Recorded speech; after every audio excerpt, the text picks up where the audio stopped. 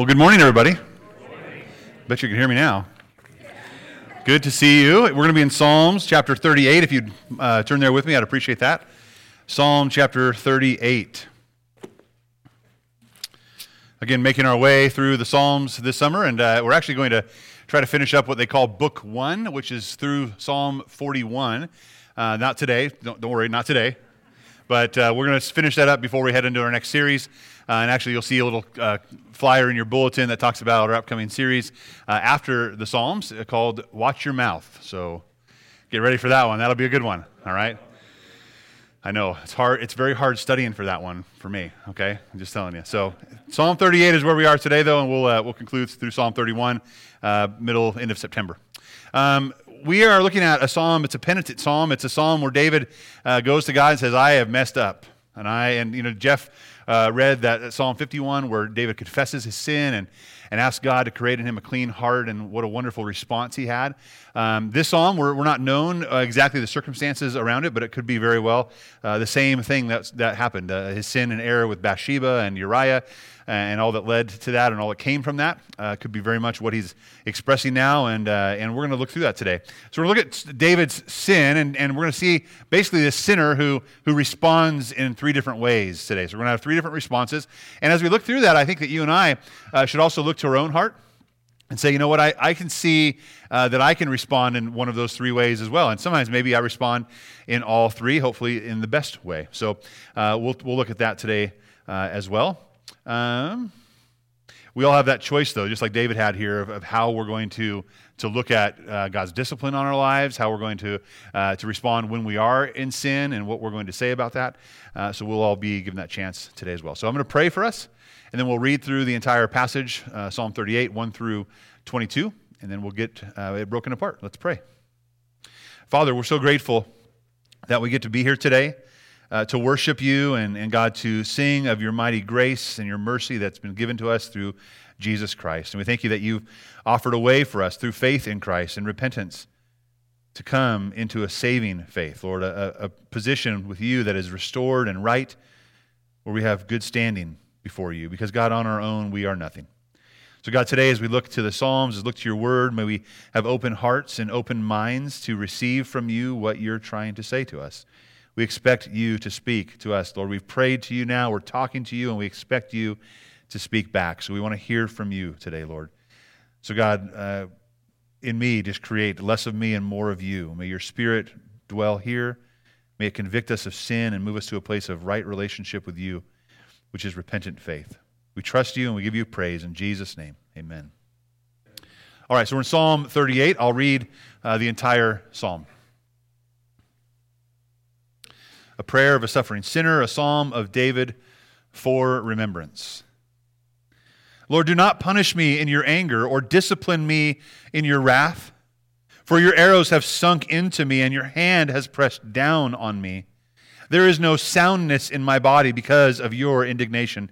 There is no health in my bones because of my sin. For my iniquities have flooded over my head. They are a burden too heavy for me to bear. My wounds are foul and festering because of my foolishness. I am bent over and brought very low. All day long I go around in mourning. For my insides are full of burning pain, and there is no soundness in my body. I am faint and severely crushed. I groan because of the anguish of my heart. Lord, my every desire is in front of you. My sighing is not hidden, or sighing is not hidden from you. My heart races, my strength leaves me, and even the light of my eyes has faded. My loved ones and friends stand back from my affliction, and my relatives stand at a distance. Those who intend to kill me set traps, and those who want to harm me threaten to destroy me. They plot treachery all day long. I am like a deaf person, I do not hear. I am like a speechless person who does not open his mouth. I am like a man who does not hear and has no arguments in his mouth. For I put my hope in you, Lord. You will answer me, my Lord, my God. For I said, do not let them rejoice over me, those who are arrogant toward me when I stumble. For I am about to fall, and my pain is constantly with me. So I confess my iniquity. I am anxious because of my sin. but my enemies are vigorous and powerful. Many hate me for no reason. Those who repay evil for good attack me for pursuing good. Lord, do not abandon me, my God. Do not be far from me. Hurry to help me, my Lord, my salvation. This is the word of the Lord. So today we're going to look at three different responses that David had. And I think three things that I can see at least clearly in my own life and my own response when I'm in sin and when I'm in despair. And I think you and I could probably agree that you see it and I see it both in our own lives as we go through. So first, as we look at the suffering sinner's response, the first section of Scripture, verses 1 through 8, we're going to look at. Number one is this, that he focuses on himself, right? We respond by focusing on ourselves and we experience the pain of sin. When we focus on ourselves, we experience the pain of sin. Now, as you go through this, it may be helpful, it was for me, to think of children, right? And I have children, and I share their stories probably too much with you. But I have children, right? I have young children who I can see it in their eyes. I can see it in their little behaviors and their behavioral issues and cues that there's like this childish behavior. Well, I think if I really looked in the mirror, I could see that in my own life as well. That I throw little 2-year-old, 3-year-old, 5-year-old, 40-year-old tantrums with the Lord, right? Anyone with me there? Thank you. At least a couple of us are in that same boat, all right? So we're going to see ourselves here. And when we focus on ourselves, we experience the pain of sin. Let's look at verses 1 and 2. He says, Lord, do not punish me in your anger or discipline me in your wrath, for your arrows have sunk into me and your hand has pressed down on me. David's feeling something here, isn't he? And what he's feeling, he's saying, God, it's in your wrath, it's in your anger, it's in your response, you're disciplining me. And it's very important for us to understand God has a holy anger, right? And when we talk about parents disciplining their children, we are not to discipline our children in anger, right? We are to do so because we love them and want them to succeed and to be righteous and to be holy and make good choices. That's what God is doing with David, right? He has a holy anger, and we could call it that, but it's discipline. It's God's discipline out of love for David. I want to read a couple of passages here of Scripture. One out of Proverbs chapter 3. The writer says this, do not despise the Lord's instruction, my son. Do not loathe his discipline. So there's that despising and loathing that happens when we feel like we're being punished, right? That's the word punish. We use that, right? Like, I'm just being punished. Like, why don't you like me? But really what we're being is disciplined, right? Don't despise the Lord's instructions. He's instructing us. And do not loathe his discipline. He's correcting us, guiding us, training us. For the Lord disciplines the ones he loves. And just as a father disciplines the son in whom he delights. So when David cries out, Lord, I feel punished here. I'm being beat up here. Why are you doing this? You seem like you're angry. You don't like me. This is probably what should come to mind. Oh, wait, no, he loves me. It's not him, it's me that's in error, right? And I'll even say there are times where it's me in error in my own relationship with my children, right? With the way I discipline. And I have to repent of that and let them know that was wrong. The Lord never has to do that with us, does he? He's always right and always just, and he always disciplines how he should discipline us. It doesn't mean that we like it. In fact, the wisdom author here in Proverbs says, don't despise it, don't loathe it, because you're probably going to. So I'm giving you a heads up, don't do that when it comes. And then it says, your arrows have sunk deep into me, your hand has pressed down on me. Do you feel that weight? Your hand, it's like, God, your hand is down on my body, on my being, on my soul.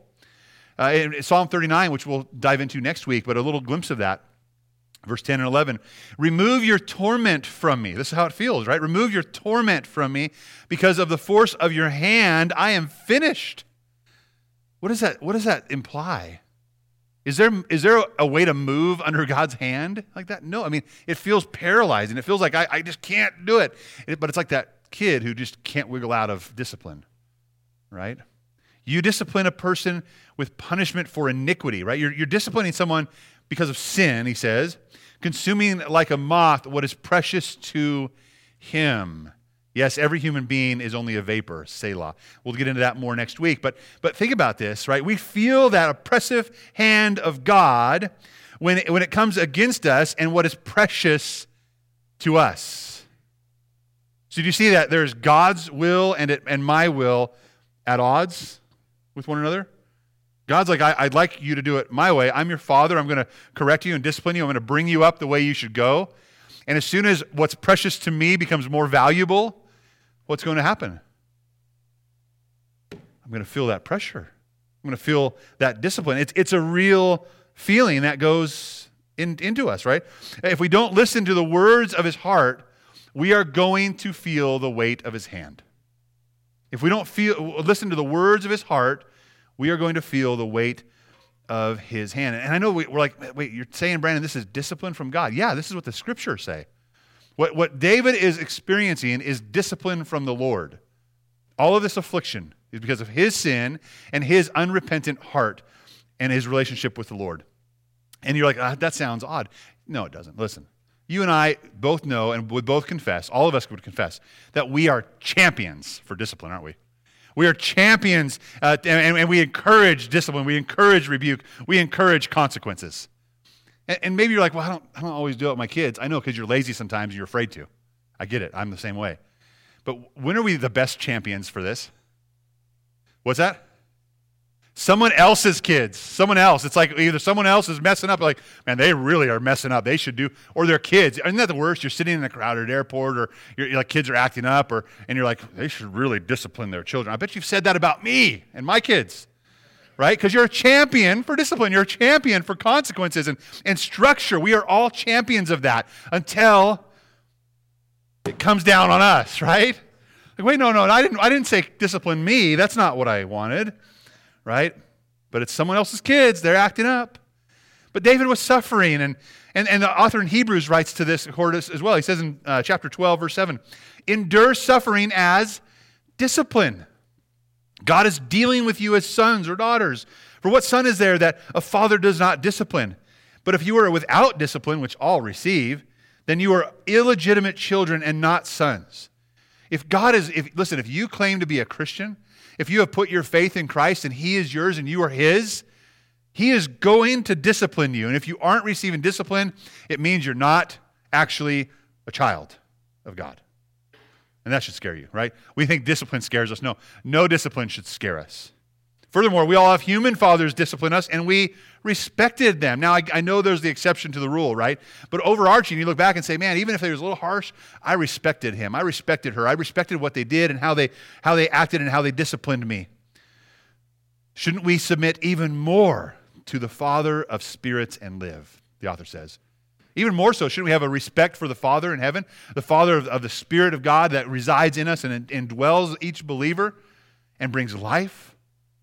Aren't his ways good? Aren't his ways better? Aren't his ways best for us? Shouldn't we then submit to him? The answer, of course, is yes. They, that is our fathers, earthly fathers, disciplined us for a short time based on what seemed good to them, but he does it for our benefit so that we can share in his holiness. Right there is this idea. I want to identify with Christ. I want to look more and more like Christ. And when people look at me, I want them to see Christ as well.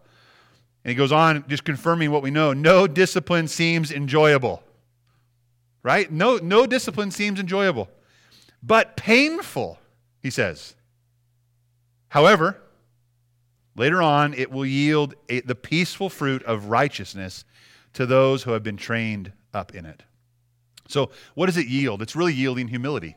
It's yielding submission. When we come face to face with our sin and we know that we're sinful and separated, we don't say, well, I'm not, it's a bad time in my life. No, I've come to the Lord and say, Lord, I need to humble myself, get over myself, stop focusing on myself, and say, here is my sin. So we yield ourselves to him in humility, and that brings about this fruit of righteousness and peace.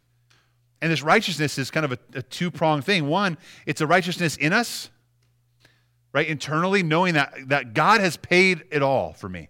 That he died on the cross, that what he accomplished said, you would never be good enough. He endured the discipline and the wrath that I really do deserve. And he endured the wrath that you really do deserve when he died on that cross. So when I put my faith in him, he says, okay, it's not because you're good and awesome, it's because of what I have done. I will give you righteousness. I will make you pure. I'll make you perfect. So there's this righteousness that happens on the inside that when we stand before God, we are justified. We're cleansed. We're in right standing. But it's also an external righteousness. As we are disciplined by the Lord, this yields and produces a fruit in us of righteousness that is external. What does that mean? What is external righteousness? Good fruit. You're going to look a certain way. You're going to actually look like you are serious about your faith. You're going to actually look like Jesus means something to you. You actually look like the Holy Spirit lives inside of you and you're cooperating and submissive to the Holy Spirit. It's external. I think too many of us pause and say, well, yeah, he's dealt with me internally. I've still got a lot of hang-ups and I'm still not willing to give up some of those things. And so externally, it just looks horrible, right? But we're focusing on ourselves here. Listen, we need to understand we are free to disobey the Lord, but we are not free from the consequences of that. If we are a child of God, he is going to deal with us like a loving father would deal with us, and he is going to discipline us. If we go back to our text and look at verses 3 through 8, what does this look like? He says, there's no soundness in my body, right? There's no health in my bones. But he says this in the end of verse 3. Why is it? It's because of my sins. So now he's acknowledging this. He's seeing like I know I've messed up. My iniquities have flooded over my head. They are a burden too heavy for me to bear. He gets it. He's guilty. He's guilty. So instead of, what should his response be to that guilt? Sorrow and confession, repentance. What does he do? He says, poor me, my wounds are foul and festering. I am bent over and brought low. I go around mourning all the time.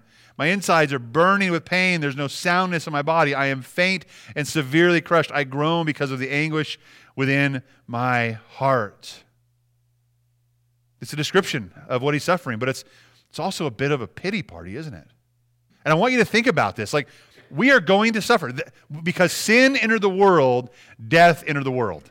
You and I are going to get sick. We're going to have our stubbed toes and broken legs and cancers and whatever else. It's going to happen. Even without us sinning directly. It's just going to happen because sin is in the world and death is in the world. How we respond is so important to that. And I think you and I both probably know people who are pity party, self-obsessed people who are always, poor me, poor me, poor me. And there's no faith, and there's no, you know what, I'm going to trust in God, even though I'm still going to trust. I'm going to use it as an opportunity to remind myself, like fasting would remind me that I'm hungry. Pain reminds me that it's not fun, so I'm going to focus on the Lord. Right? There are those people, like they're probably our neighbors. Maybe someone sitting next to you who is in just as much pain, but you would never know. Because their hope is not in that being gone. Their hope is in Jesus. Now, let's talk about affliction, because here we're saying that affliction comes from sin. Like sin actually would cause these illnesses. Let's see is that right? Is that true? The answer is yes, that is true. And we see it in Scripture. John 5, 12 through 14, he healed a man, said, pick up your mat and walk. And they were asking him who did this. But the man who was healed didn't know who it was because Jesus had slipped away into the crowd that was there. But after this, Jesus found him in the temple and said to him, so Jesus had come up again. They knew they were talking about who did this. And he comes up to the man who he healed. He said, see, you are well. Right? I healed you. I took care of it. You're awesome, right? But do not sin anymore so something worse doesn't happen to you. Right? Is there a cause and effect relationship between sin and suffering? Absolutely there is, right? You make the wrong decision. We say, well, it's just my choice. It's my truth. I'm living. No, there's God's way and there's yours and other ways, but it's not the right way, right? When we follow God's parameters, even unbelievers who would look to the Scripture and follow it would be better off for it. So when we go against the natural design, and that's what we're saying is God has designed all of creation, that means me and you included, to behave and act and respond a certain way, and there's a certain way in that is the right way and the best way. And should we not respond in the best way, it's going to bring about consequences on our lives, right? We can see that cause and effect relationship. We also, though, have seen the other Psalms where you're like, why are the evil prospering? Right? Where's the cause and effect relationship there? And what's the hope we have? There will be a day where they will no longer get away with that. Right? What's the truth? It's all kinds of messed up. That's the truth. Okay? But we definitely know that the sin idea, sin, there's an effect for sin in us and to us. We see this in all kinds of different places in Scripture you can look at. Your body's not your own, right? So talk about sexual sin when every sin outside the body is only outside the body, but sexual sin is what? Inside the body. So there's this relationship and that something happens, right? Because of sin. It could be emotionally, right? It could be mentally. It could be relationally. Now, let me just ask, with those three things, emotions, spiritual, right, and relationally, if those things are out of whack, would that cause maybe something else? Has anyone ever experienced physical, right, effects from that? Absolutely. We see that. If those things are out of whack, you're going to feel that down deep inside your bones. Okay? So yes, sin can equal suffering. But then we see in John chapter 9, right? They're passing by, there's a blind man from birth, and his disciples asked him, what did they ask? He must be a sinner, right? He says, Rabbi, who sinned, this man or his parents, because he was blind? They just said, this is because of sin. They just absolutely assumed that, right? What did Jesus say? Neither this man or his parents sinned. This came about so that God's works might be displayed in him. We don't like to endure suffering that way, do we? We don't like to say, oh, I'm suffering so that God's glory might be displayed, that God's works might be displayed in me. But that's what we just juxtaposed a minute ago, right? The pity party person who is, poor me, look at me, I'm so afflicted, I wish I wasn't like this. And then the person who has the same illness or the same ailments or the same hardships and suffering, but they walk with their head as high as they can so the glory of God could be seen and working in them. So the hope of Christ, the joy of Christ would be what elevates them. This is true in Christians. Think about losing a loved one, right? The way we mourn, the way we grieve, the way we weep. We don't weep as those who have no, what's the word? Hope. Christ followers live in hope. So sin can equal suffering, but suffering can also be, and I'd say all of suffering should be treated for you and I, as something to be used for the glory of God. For the glory of God. You might notice we're partaking in Lord's Supper later today. We're going to come up and partake in that. And there was actually some talk about this to the Corinthian church in 1 Corinthians 11. So I want to just freak you all out right now. You ready? Paul says, whoever eats this bread and drinks this cup in an unworthy manner will be guilty of sin against the body and the blood of the Lord. So I know I'm going to say, go. Your butt is going to be like glued to your seat, isn't it? Like, I'm not going. Well, I don't want to be guilty. What's an unworthy way? Let's continue on. Let each person examine himself. In this way, then, let him eat and drink the cup.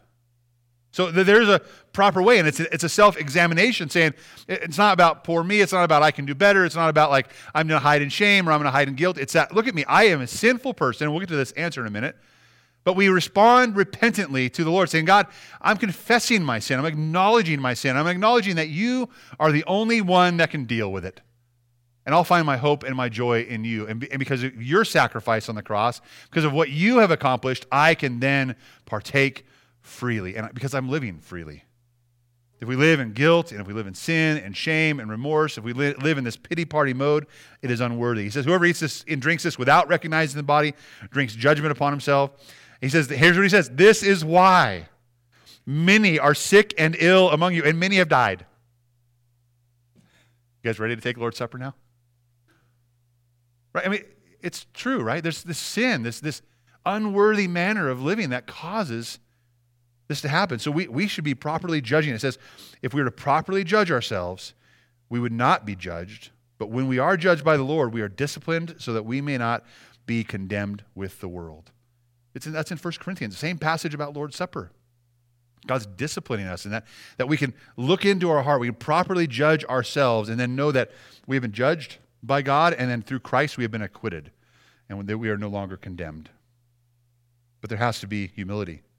We must let go of our pity party and our shame, and we must enjoy his forgiveness. Again, if we don't listen to the words of his heart, we will feel the weight of his hand. So listen, he is a good, good father.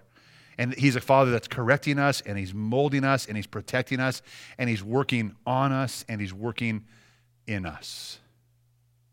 Endure suffering as discipline.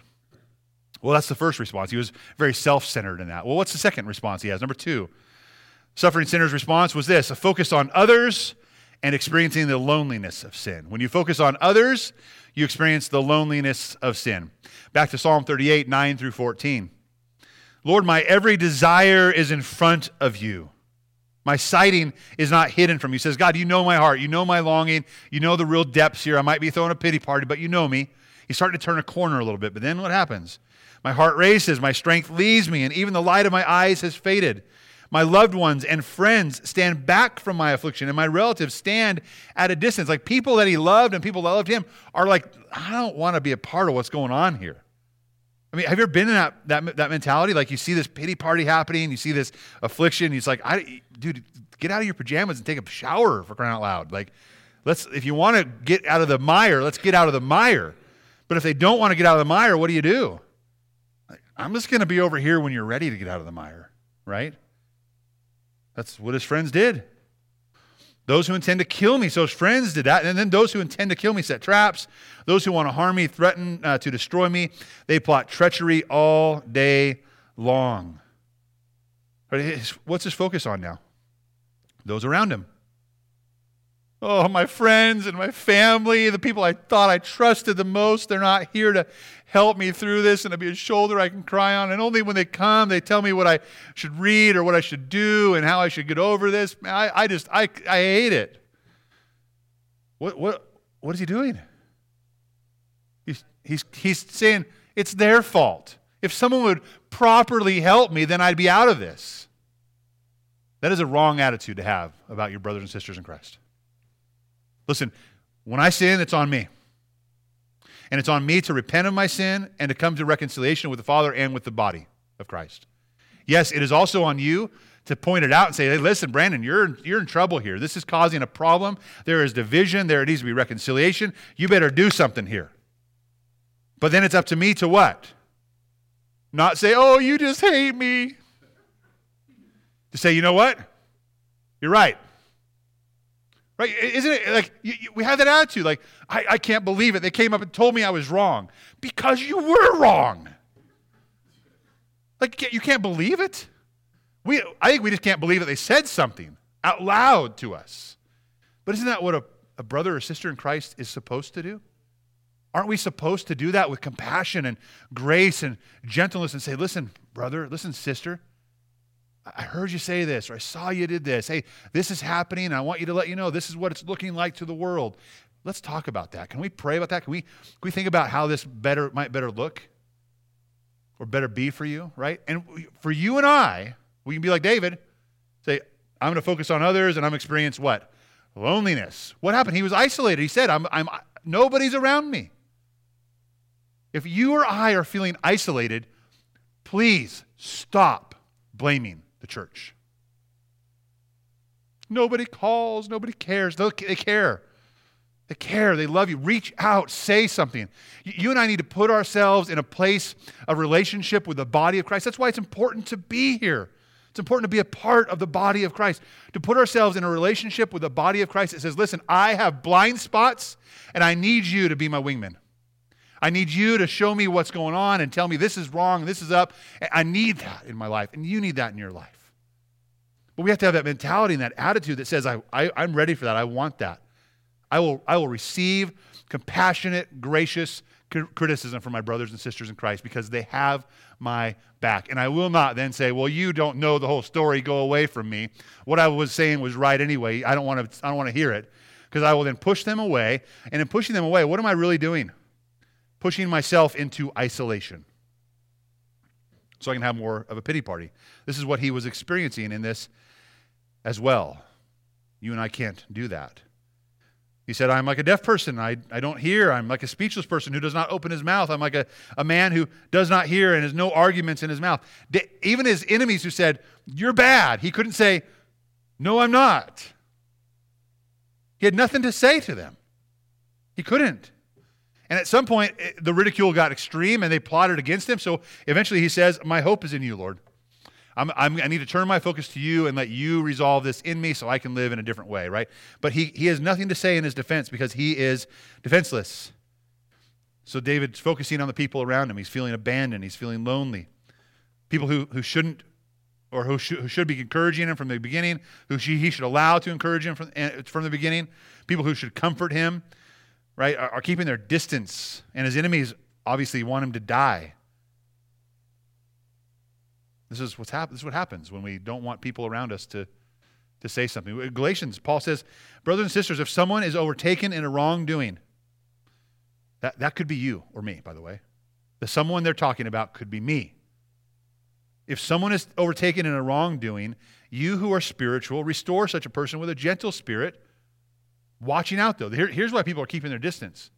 Because that someone is David and he doesn't want to hear it. Watching out for yourself so that you won't also be tempted. When that person doesn't want to hear, when that person doesn't want to repent, doesn't want to change, like, I don't want to go into that. I don't want to go headlong into that temptation or that mire. I want to stay away from that. And when you're ready, I'll talk, right? Because it says, carry one another's burdens and in this way fulfill the law of Christ. So there's a burden carrying that has to be done, but it's really hard when we say, I'm going to focus on you and as a target of my anger, as actually, I'm going to point my finger as it's their fault rather than looking right here.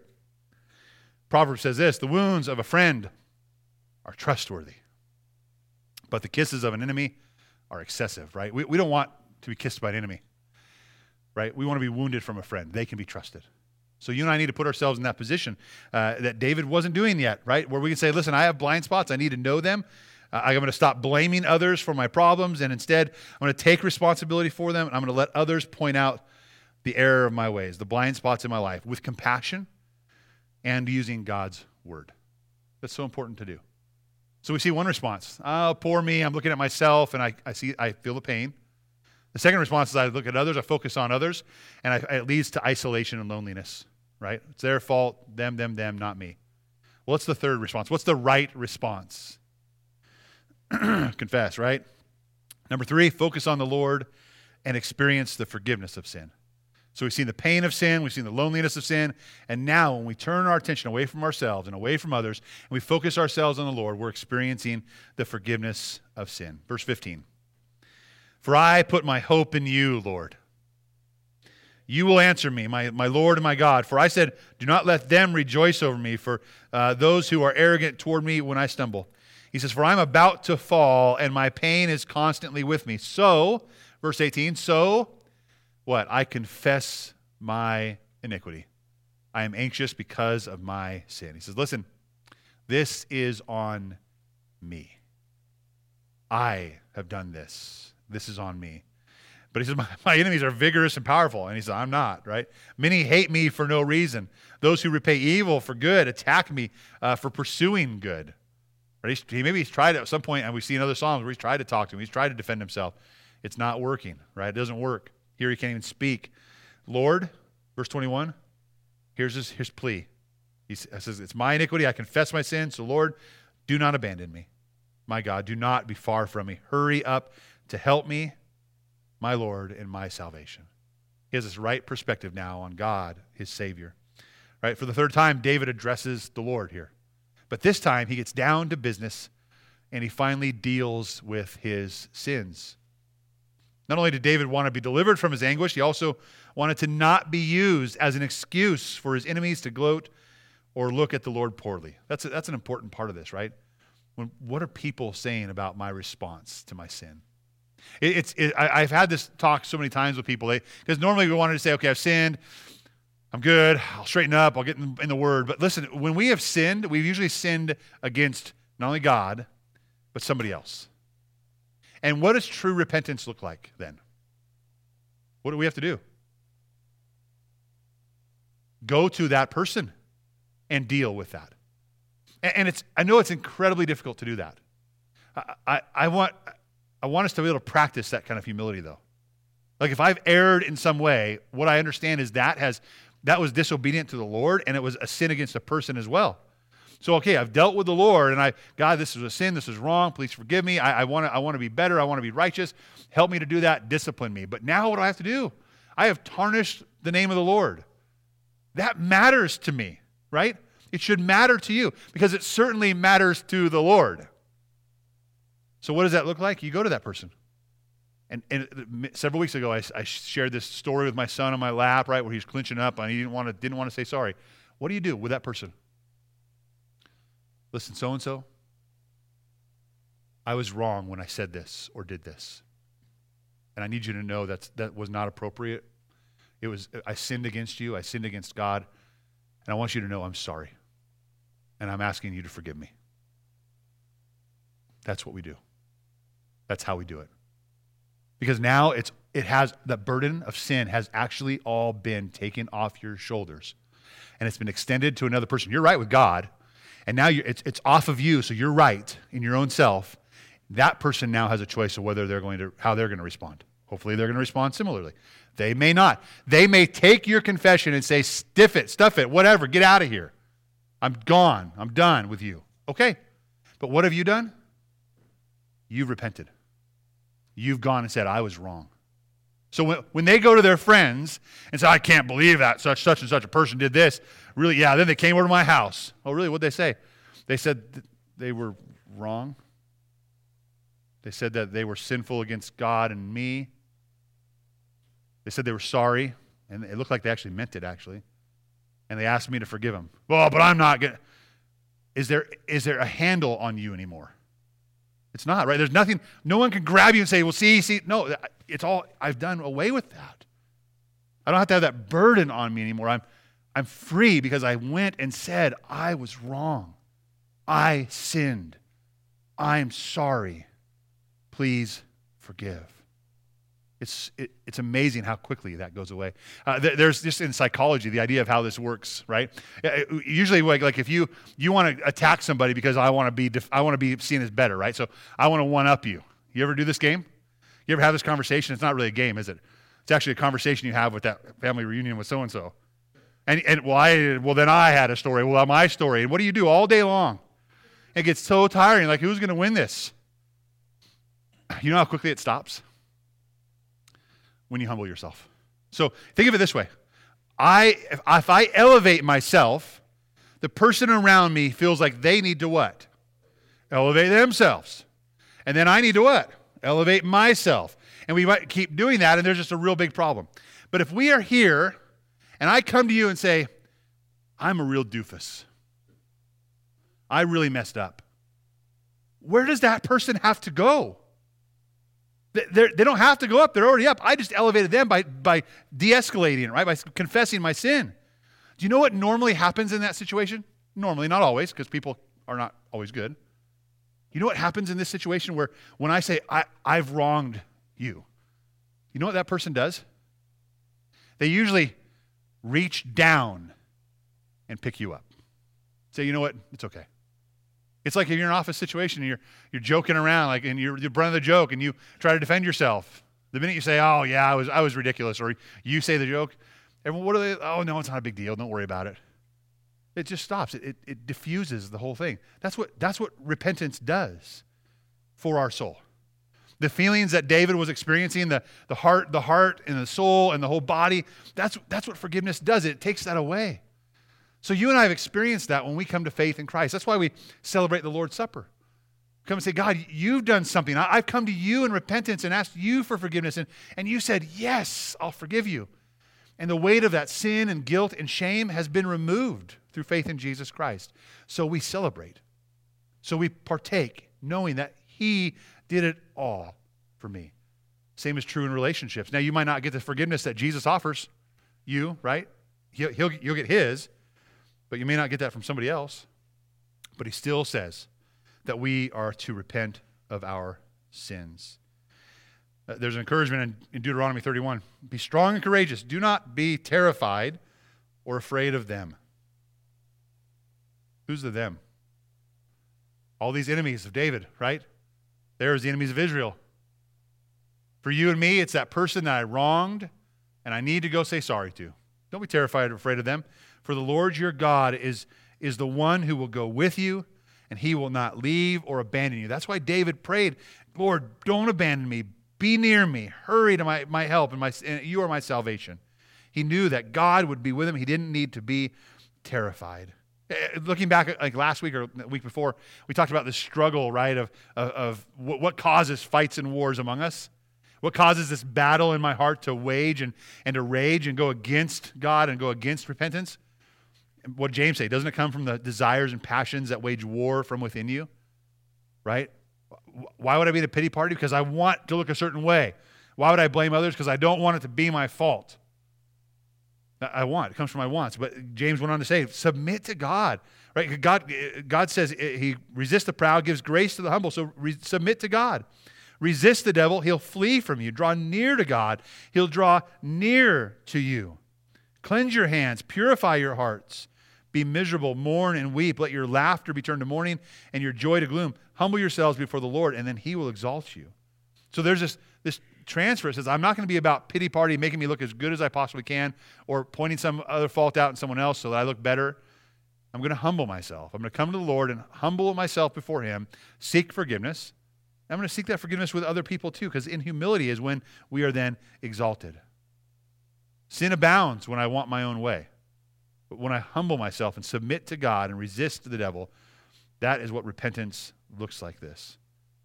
You and I cannot win through pride or shame. We can only win through humility. I want you to think about this last thing as we close. The remember. I thought it was so fitting for today as we remember, we partake in the Lord's Supper. We do this in remembrance of him. Right? Look at the top of the psalm. I read this during the opening reading. It's a prayer of the suffering sinner. It says, a psalm of David for what? Remembrance. It's a memorial psalm. It's for remembrance. Why would he say that? Any thoughts? Yeah. Why do we want to learn and remember history, what's already happened? So we don't repeat it. I got to remember what I did and how I acted. I got to remember who God is and how he was mighty to save and mighty to rescue. I need to remember his mercy. We see that in Habakkuk chapter 3, verse 2. Lord, I have heard the report about you. Lord, I stand in awe of your deeds. Revive your work in these years. Now, if you know what that meant, when Habakkuk said, revive your work in these years, he knew that God's discipline was coming. And he even prayed, God, revive your work. Let's see it. Bring on your discipline, Lord. Make it known right now. But he said this, in your wrath, in your discipline, he says, remember mercy. Remember mercy. So what is this for you and I? As we say, it's a remembrance. Two people need to remember here, right? It's a remembrance for David, isn't it? And he's calling on the Lord to remember his mercy. The Lord didn't forget, by the way. The Lord knows who he is. The Lord is disciplining because he's holy and perfect and an awesome Father. And he will not forget his mercy. But this is for you and I, David and us, to say, God, I need to remember your mercy. That you are merciful, that you are gracious, that I can always run to you, that I can humble myself and come to you and experience the freedom that I really need. Romans chapter 8, verse 1, there's now therefore no condemnation for those who are in Christ Jesus. Jumping down to verse 28, we know that all things work together for the good of those who love God and are called according to his purpose. What does that mean? We know that all things that are going on, all my suffering, all my pain, whatever I'm enduring now is going to work itself out, that God is doing something incredible that I can't even necessarily see. And that there is still no condemnation for those who are in Christ Jesus. And God is still up to something good for those he's called to himself. Go down to 31. What then are we to say about these things? If God is for us, who can be against us? He did not even spare his own son, but gave him up for us all. This is what it means for us to remember mercy, that in Christ there is no more condemnation. We don't have to have a pity party. We don't have to look to others and blame them. We can confess our sin and know there's no condemnation, that there is forgiveness of sin, that he didn't even spare his own son. So then who can bring accusation against God's elect?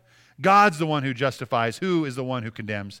Christ Jesus is the one who died, but even more has been raised, and he is at the right hand of God and intercedes for us. He goes to bat for us, and he is alive.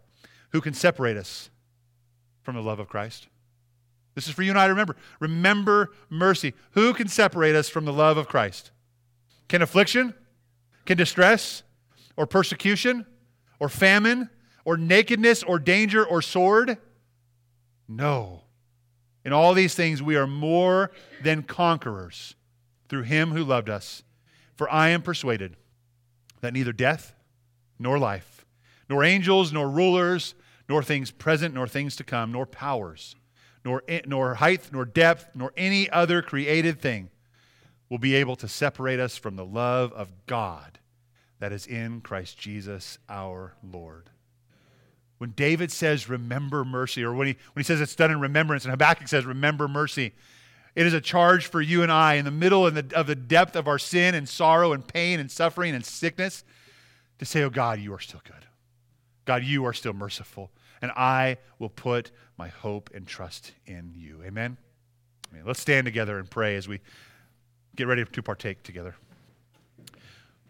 Worship team, if you would go ahead and grab your elements now. I know the bread is separated out as you come up. We're going to pray and we're going to sing some songs and have an opportunity of response. And for you and I, that is a response to the Lord Jesus and what he's done. My hope right now is that for all of us, we would look at our own heart and say, God, I am having this big pity party, or I am blaming others, or God, I just need to stop. I need to humble myself, and I need to trust you, and I need to let you be the God of mercy. I need to remember mercy. What I want you to do is, as they begin to play in a minute, they're going to play a few verses just quietly, just as an instrumental. And what I want you to do is remember mercy. I want you to judge your own heart. I want you to make sure you come taking this in a worthy manner, not to bring judgment upon yourself. That you don't come here thinking, oh, I'm squared away. Look how good I am. I'm in church today. You come saying, oh, I remember mercy. God, you are merciful and gracious to forgive. And as I go to partake, I partake in the bread, which symbolizes the body you gave for me. And the juice represents the blood that you shed for me. And I'm not going to take that lightly. That is your mercy for me. And in Christ, there is no condemnation for those who are in Christ Jesus. That's how we partake today. So I want you to be quiet there and think through that. The way we'll partake is you come down the middle aisle when you are ready. You can come down that middle aisle. I would just make this a discipline, though, of kind of solitude and not of conversations. This is between you and the Lord right now. Certainly your brothers and sisters are going to be side by side with you. But think about this, and you come down and you partake with you or your family, or let someone know if you need your neighbor to get you one because you might not be able to make the walk up here. Let us know that, right? Ask them to help you with that. But then grab the elements, the juice and the cracker. They're in separate things today, and go out the outside and go find your seat again, and you can stand and continue singing. But hold on to those elements. And after that first song is done, I'll come back up and we'll read Scripture, we'll pray, and we'll partake together. Listen, here's another unworthy way to partake of this. If you're not a believer, if the blood and body of Jesus has meant nothing to you, this is not for you. I would encourage you to watch, to observe what we're doing and why it's a big deal. But I would encourage you even more today to repent of your sin and to trust Christ as Savior, to feel his mercy and to know his mercy and to move into a place of forgiveness and freedom because of Jesus, and then taste and see that he is good with us. I'd encourage you to do that. God, thank you so much for your love and your mercy. God, as we come today, our desire is not to puff ourselves up, not to say that we're anything good, but God, to say that you are everything to us. And your mercy and your grace are just unbelievable. And we thank you so much for what you have done for us and what's been accomplished on the cross. So God, today as we partake, may that remind us of your mercy.